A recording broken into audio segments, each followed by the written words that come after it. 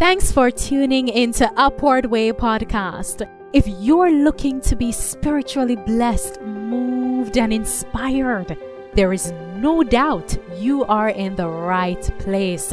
On our show, guests recount their encounter with Christ and how their lives have been transformed through the grace and love of God. And now, please welcome our host. Hello and welcome to Upward Way. I am your host, Marlon Walters. My guest today is the pastor of the Hagley Park and Oakglade Seventh-day Adventist churches, Pastor Omar Zidi Oliphant. Welcome to Upward Way. Thank you so very much, Marlon, for having me here. Happy to be a part of this podcast and to be joining you from Tokyo, right here in Jamaica. That's right. And it's really my joy, my esteemed joy and pleasure to have you. And I must also say thanks for taking time out of your schedule to come to share your story. For starters, I just want you to walk us through a little background as to how it is that you first came to being a Christian. Well, first and foremost, thanks so very much for the privilege to be here with you. I grew up in an Adventist home. I have Adventist parentage. I'm a third-gen Seventh-day Adventist. I'm a very happy and proud third-gen Seventh-day Adventist. I believe it's a healthy thing. It's not just a spiritual experience, but it's also a community. It's a family. It's a way of life. And I got exposed to this very early. Coincidentally, the Pathfinder Club was, I think, very instrumental, along with home worship and my parents instilling in me Christian values, in helping to chart my early sojourn in the Christian world. And throughout the years, I've been able to grow, to see myself grow, and to impact other generations. I was born into this, and then I grew into acknowledging by way of study, personal study, in-depth study, the word of God and the value of the three angels' message in this current moment of Earth's history. Okay, third generation. You did mention, in addition to the home setting, the Pathfinder movements, and I know there are listeners who may know what this movement is all about, but could you just share a little, what is this Pathfinder movement? It is the greatest youth movement anywhere in the world. For those of you who are maybe not Adventists, not exposed to Pathfinder and Master Guide Adventurer clubs, it's actually something like what we would call a cadet, a mini military kind of thing, where they actually teach you a lot of life skills. You do camping, you do outdoors, you do a lot of things relating to the stars, you understand constellations. You are engaged in not just understanding church history, but world history. And so you learn a lot of skills, and then you have a sash that you actually wear. And on it, you can actually have, when you've completed the requirements for certain aspects of a skill, a life skill, you get that and you can be able to put it on your sash. Little circular things, and you can put it on and decorate yourself to say that, yes. And you have different classes that you can be a part of by virtue of your age and by virtue of your learning ability. So you come up through the ranks and you move up from one class to the other. Okay, brilliant. So you say it's one of the largest youth movement. Pastor Oliphant did say a sash. You would have your decoration, on your chest. So these little things he talks about, these are badges, honor badges. So as you progress from one stage to the next, you are given an honor to say, okay, I have advanced. And you did mention the Master Guide aspect. So is there a difference between Pathfinder and Master Guide? Yeah, man, there's a difference. As a matter of fact, for the earlier stage, you have adventurers, and then you have the Pathfinders, and then you have the Master Guides. It's basically age-appropriate content that is given to each level. So at adventurer stage, you're really learning some smaller little things. You're getting into the Pathfinder, and the content is a little heavier. And then Master Guide is where you are a master, where you've actually reached the top rank. It's a very interesting thing.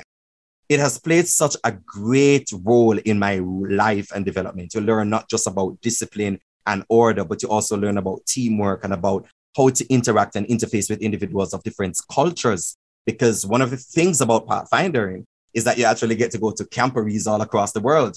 There's one big one that almost everybody in the United States goes to. It's called Oshkosh, where people come together. It's just a big celebration of young people, various skill sets, and it's great, exciting. And that helped to groom me. That helped to fashion me. That helped to ground me as a Christian. And then in my home church, there were individuals who supported youth in ministry. And so at my home church, I was involved in youth ministry from very, very early. I don't even remember the age. So much so that I was ordained as an elder in my local church in Newport when I was 17 years old. 17. I was ordained by Pastor Clifton Knight. And I'm then pastor. That was after years of serving in youth ministries. And so my home church helped to groom, helped to harness, helped to hone my skills, and to throw us sometimes out into the water and to learn to stand up and learn how to speak and read the scriptures. My home church is actually the home church of Dr. Herbert John Thompson, the former president of Northern Caribbean University. We have a kind of ilk there that we try to protect when it comes down to our youth. Quite a mouthful.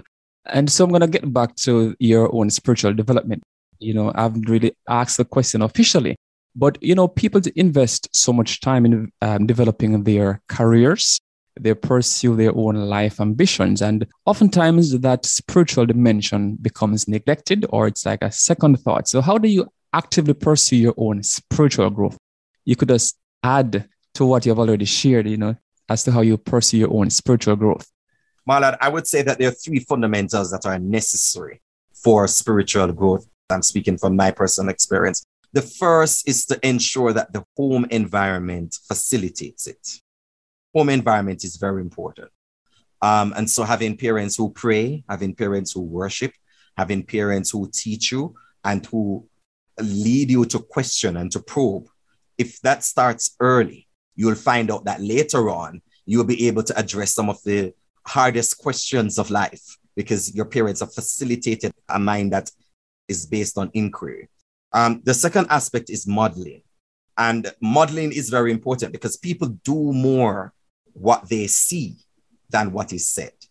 Yeah, it's more caught than it is taught. And so it's very important for us to understand that my spiritual growth didn't just happen in a vacuum. It happened because there was a community of faith. There was an environment that supported spiritual nurture. There were individuals around me who supported that. But there comes a time in each of our lives where we must individually gain a connection with God. And one of the texts that have grounded me all across my life has been found in the first chapter of Mark. Powerful message that the scripture gives in chapter 1, verse 35. It says that, and rising up a great while before morning, the scriptures say that before day he went out and departed into a solitary place and there prayed. Around third form or fourth form, I started to feel a deep need inside to connect with God on a deeper level. And I remember that I said, all right, I'm going to start by reading the book Alone with God. And that book kind of challenged me. Yeah. It challenged me to set aside time for God. Set aside time for God. And I said, all right, I'm going to try this out, and I'm going to get up early in the morning. Yeah, I'm going to see if I can take up the Bible. And I said, I distinctly remember, I said, let's do this for 15 minutes, bro. Let's do this for 15 minutes. And I can tell you, Marlon, I fell asleep. I fell back asleep. In the morning was so cold because, it's Manchester, Mandeville. That's where my parents' home is. It's cold in the morning and I fell back asleep, man. But I said, I'm going to get up and I'm going to do it again. And I started to read the scripture for myself. And I started to go deeper into the word with God. That was about third form, fourth form. And I kept on doing this. And I found that it was invigorating me. At first, I was falling off asleep. And then after a while, I got my 15 minutes in. Then I got my 20 minutes in. Then I got my 30 minutes in. And I'm like, yeah, this thing is cool, man. This thing is really clicking. Rising up, there's no distraction. There are no voices there to interfere with that connection with God. And so I would immerse myself into the word. I would just wet myself. Sometimes I would wake up about 2 o'clock and 3 o'clock and I wouldn't be finished with worship until 6 o'clock. I'm just there, and that's how I along with the environment and the spiritual nurture and the community that was afforded to me. And I know that not everybody has that privilege, and we can talk about how you can do things to supplement that.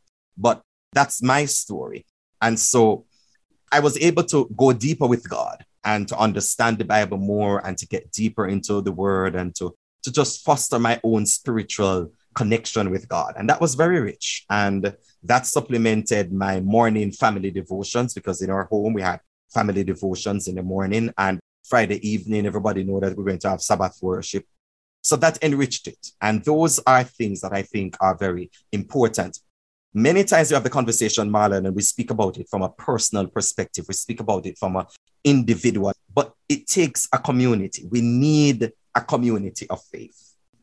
The home environment, the modeling, which is critical.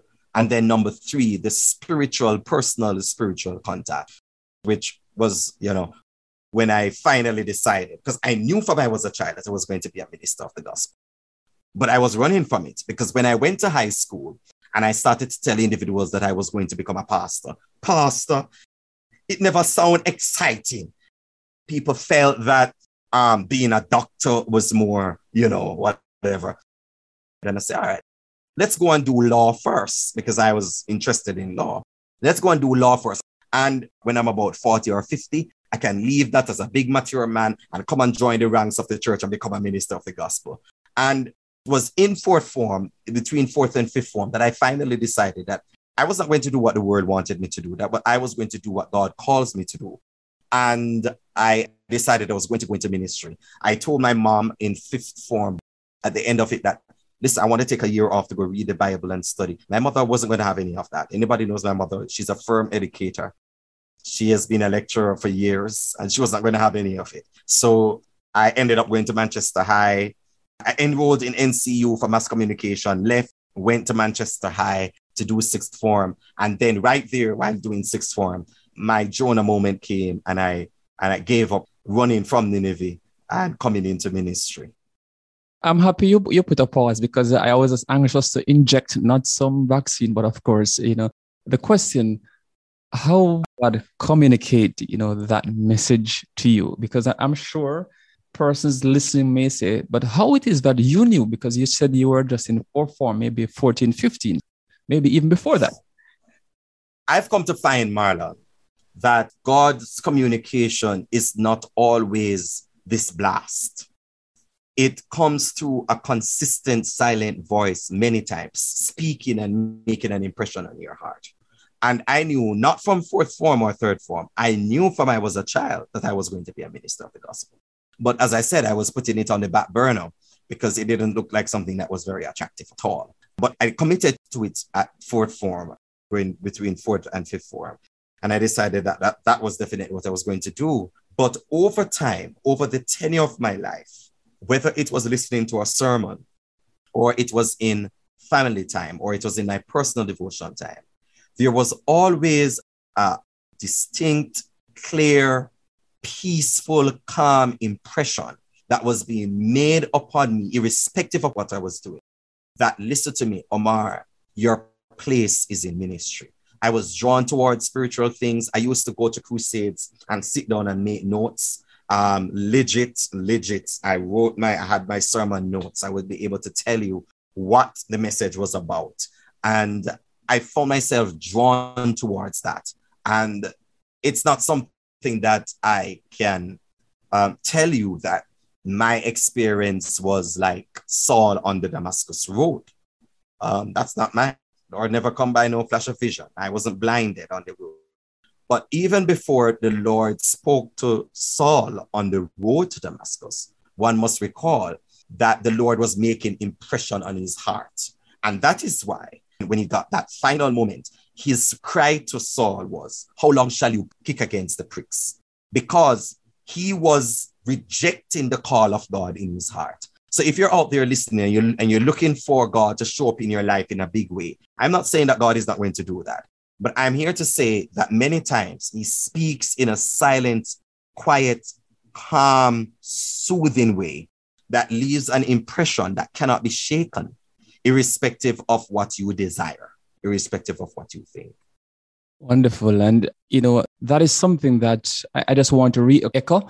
We don't have to look for that big blast, because God has so many different ways in which he communicates. But the takeaway for me is when you mention that consistent. So when he speaks to you, it's consistent. And it's similar with training.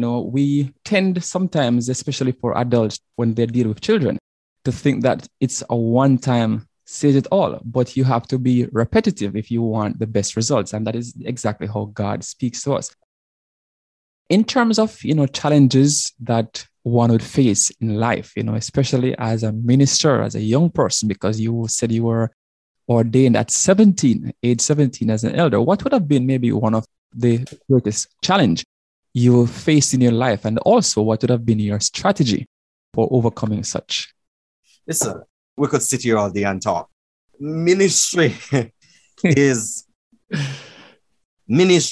complex.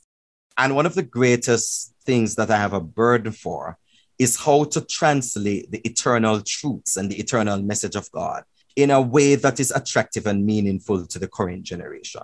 The challenge that the church faces is not whether or not it holds the truth, but whether or not it can be able to package the truth in a way that is both faithful to scripture, but also attractive to the modern mind.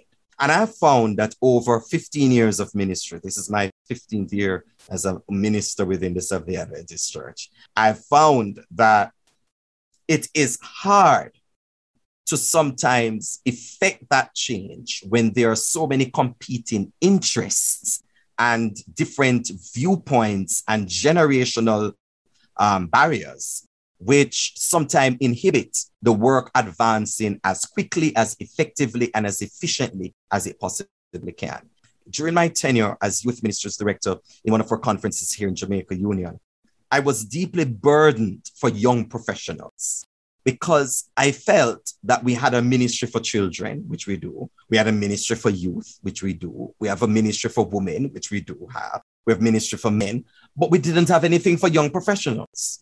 So many individuals were going to colleges and universities with questions in their mind, legitimate questions about God, questions about our doctrinal beliefs, questions about faith, about spirituality. And we were not able to give them a place or a voice.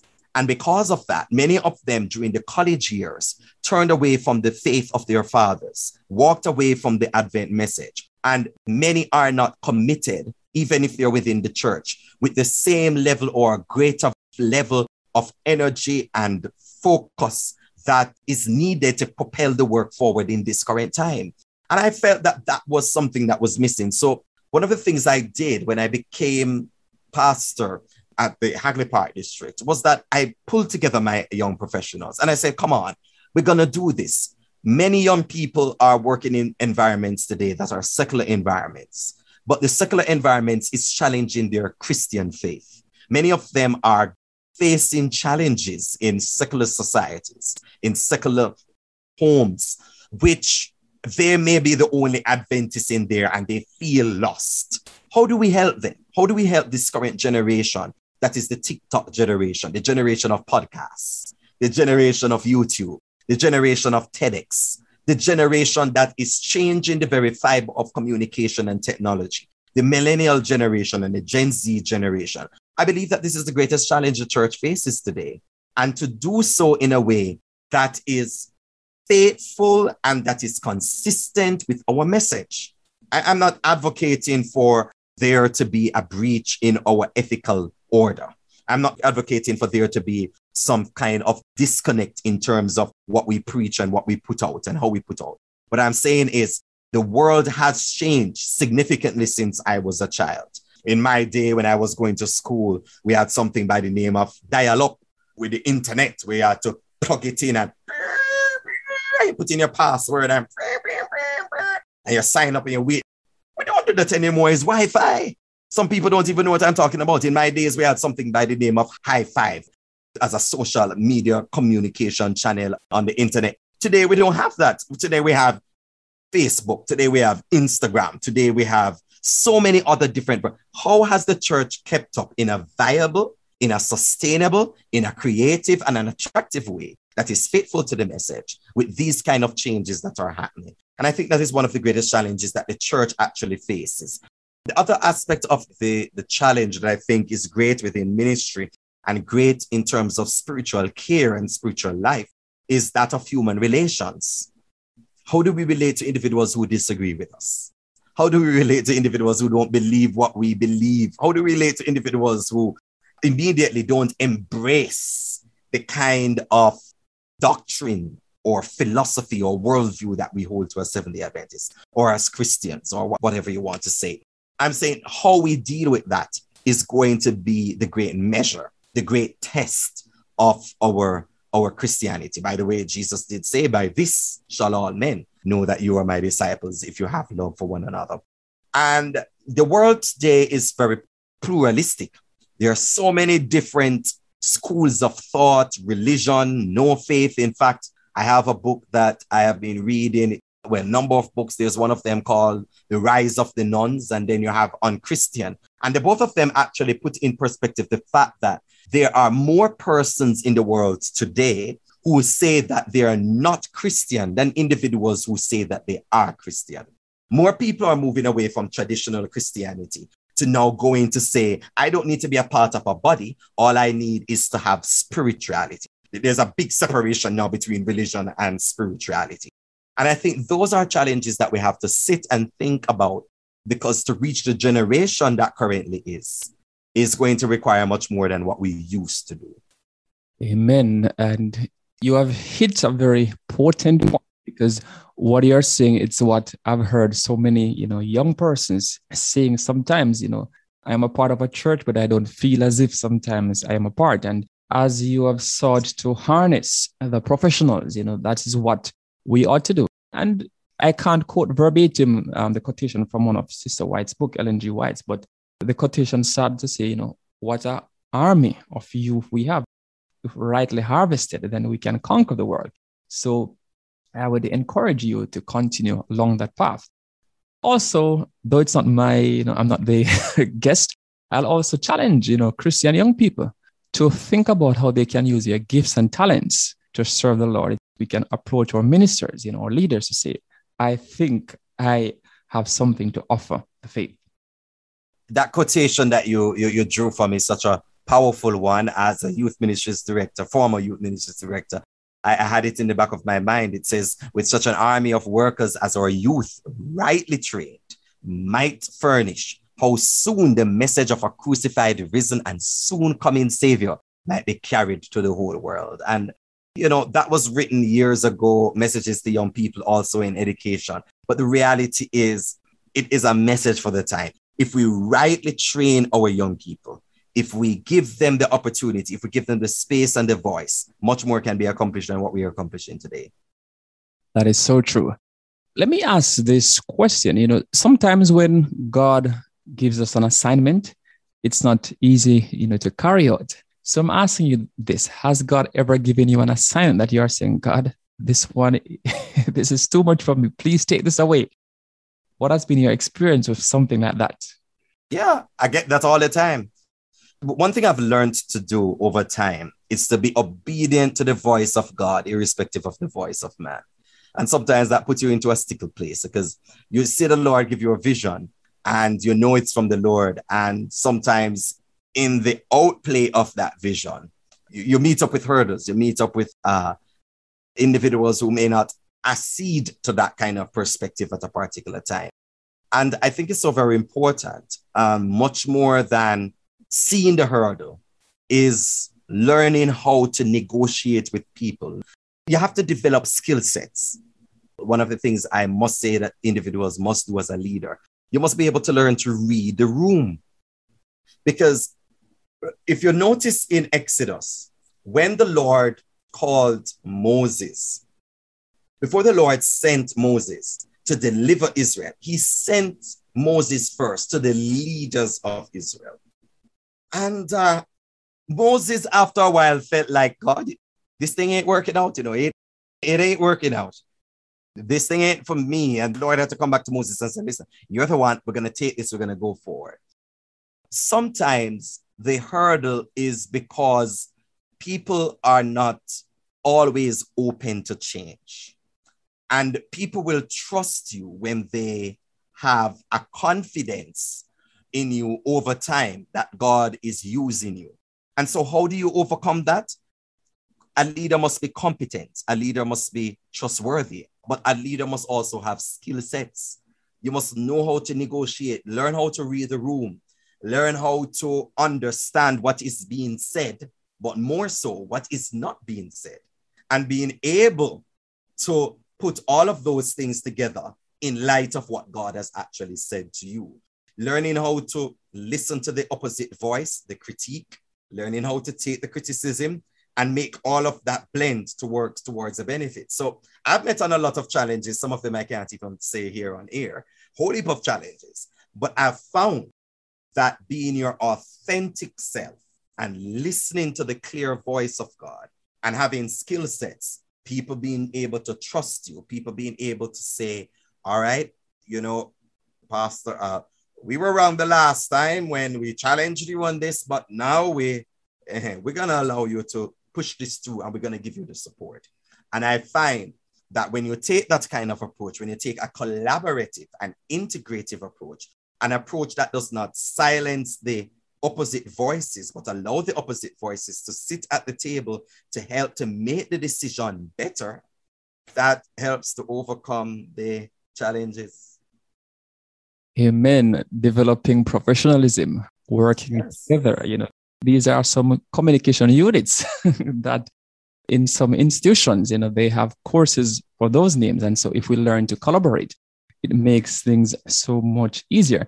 Now, I want to touch on your life itself, you know, and the whole idea of balancing things. So when I think about what you do, you know, you wear many hats, and I'm looking at the top of your head and I don't see that your neck is shrinking despite your many hats. But, you know, you are a pastor. Let me wipe it off so you don't see it too shine. Yes. You're a pastor, you know, you have your family, you have your wife, you have your children. You also work in media. You are a TV host, you know, you're a lawyer as well. You lead a church administrator.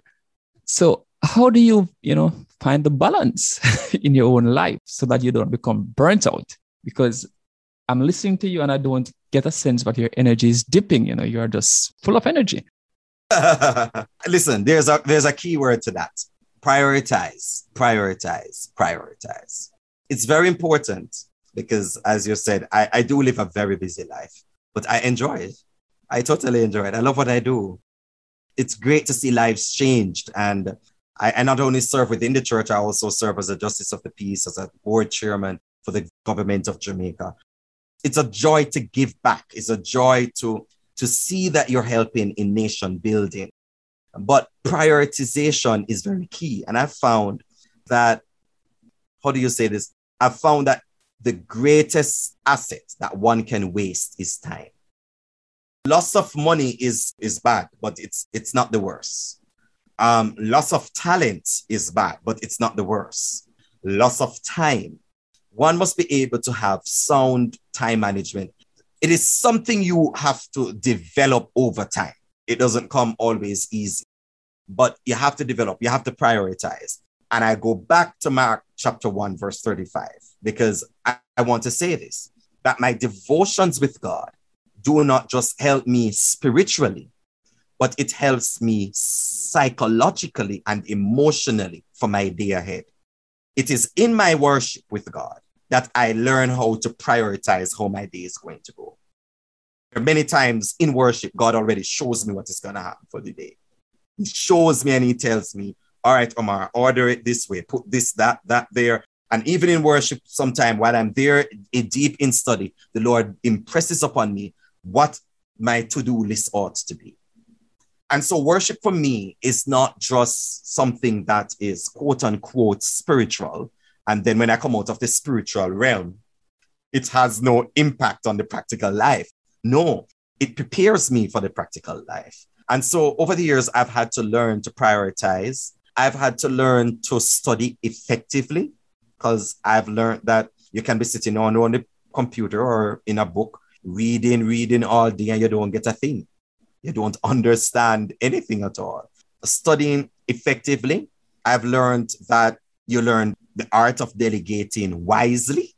I've learned that you integrate individuals, you collaborate in your own way. You prioritize the things that are most important, and they come first, and the others come. So it's true. I live a busy life. My friends are sometimes very worried about me, but I enjoy it, and they know that.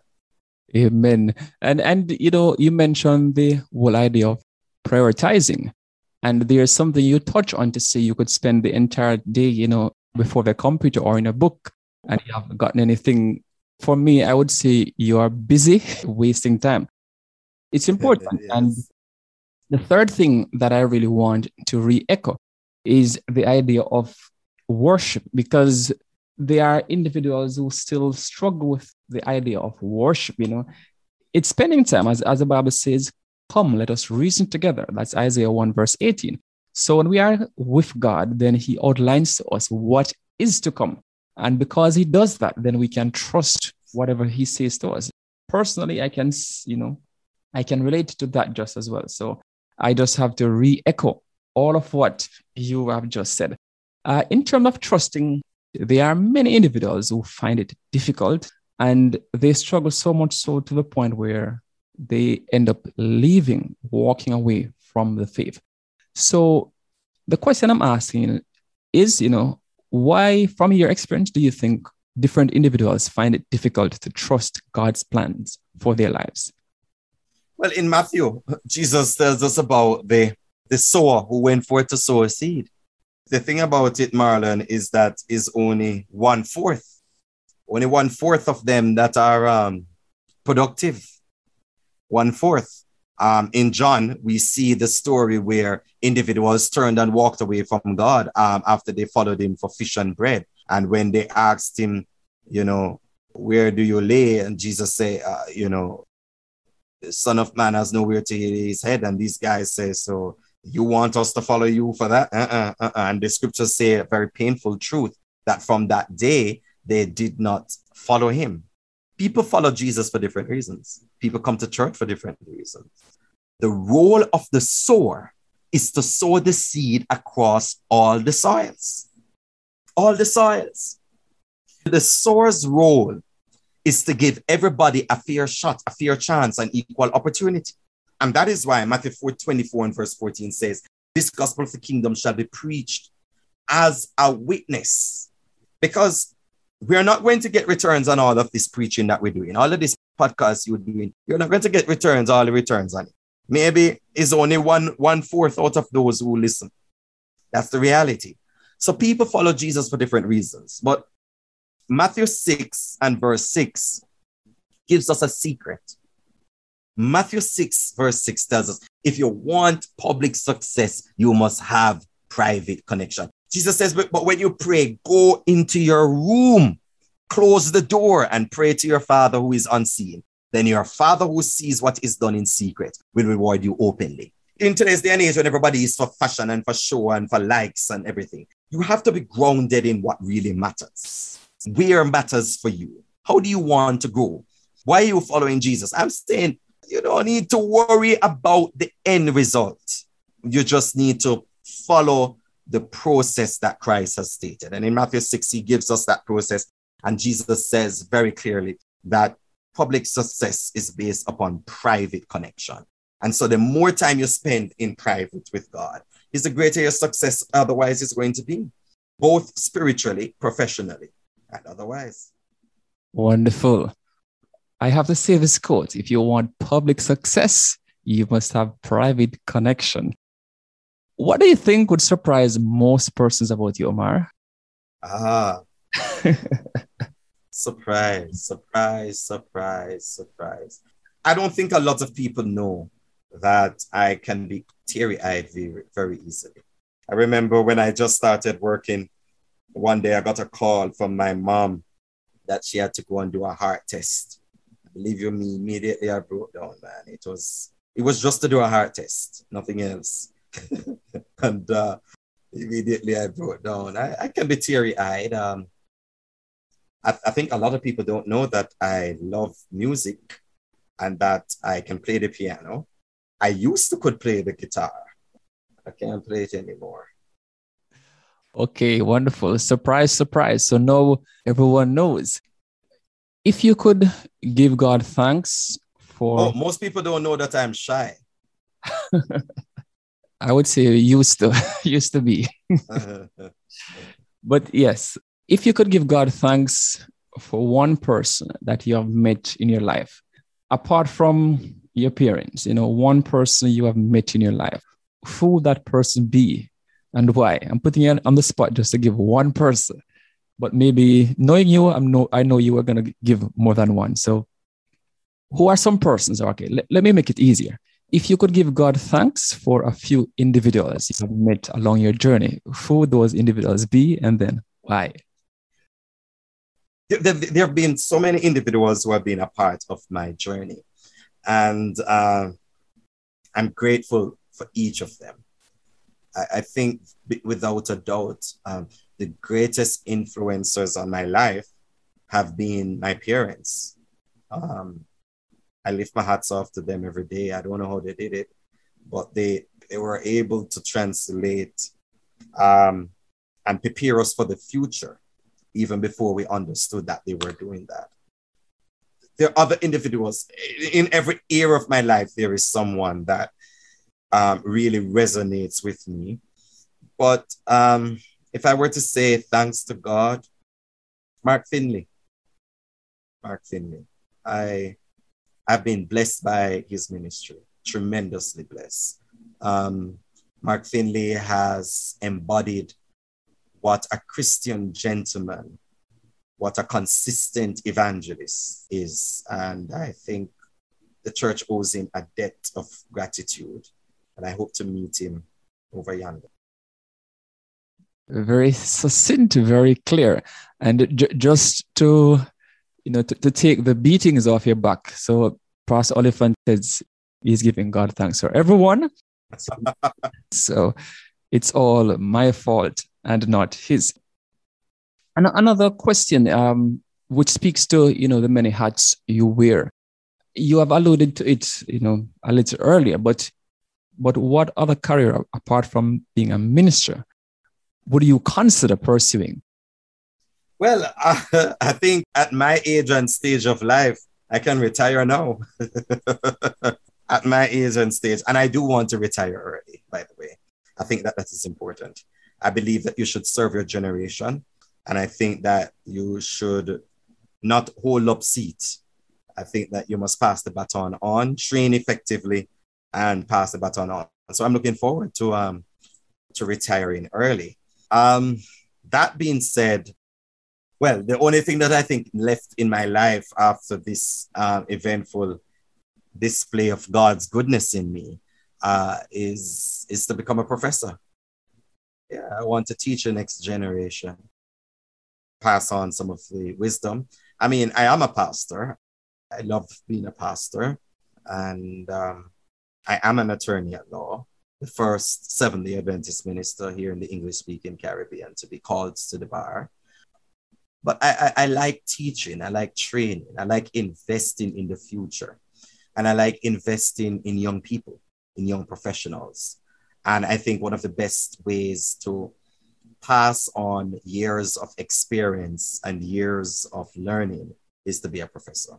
So I hope to complete my PhD and to head into a university and just show up and give you all some headache. Yes, wonderful, wonderful.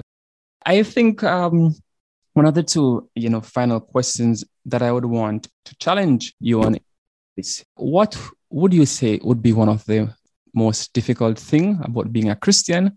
And on the flip side, what would be one of the easiest thing about being a Christian? So it's twofold.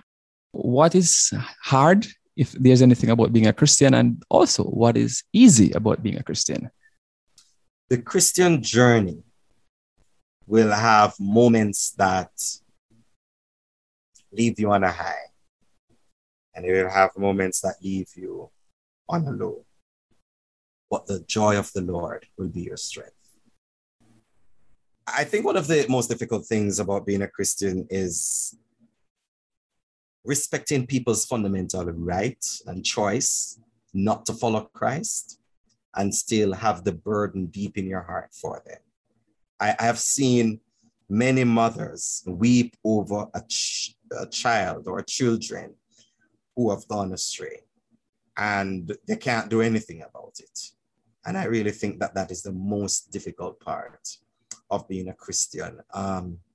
Character growth sometimes comes through adversity, and that some people might say is difficult, but guess what? You can see them again.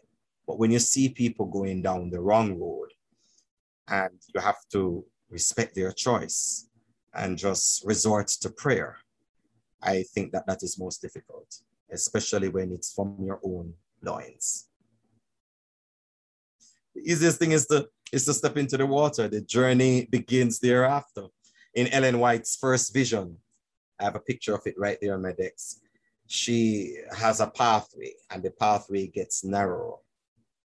As they get closer and closer, people are dropping off and dropping off and dropping off. It takes a lot to stay on the straight and the narrow way. And to start the journey is easy. And to continue it, I think, is where the real meat of the matter lies. Pretty clear, and using that analogy of the vision, that makes it so much a stronger point. I must say thanks for taking the time out to share your story with us today. So for my listeners, my guest today has been Pastor Omar Z.D. Oliphant. He's a pastor of the Hagley Park and Oakglade Seventh-day Adventist churches.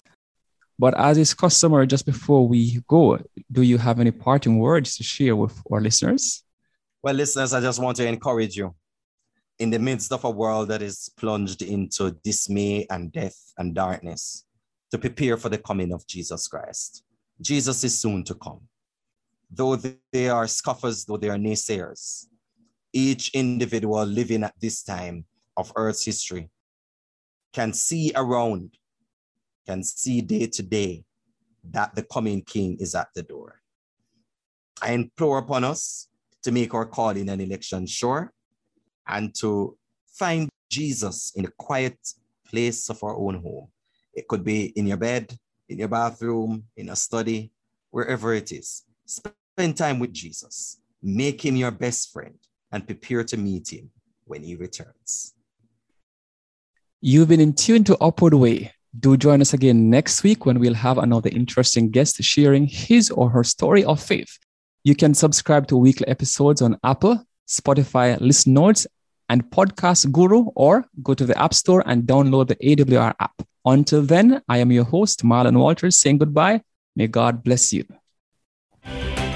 You've been listening to the Upward Way podcast, the #1 audio production show for people who want encouragement and reassurance in a muddled world.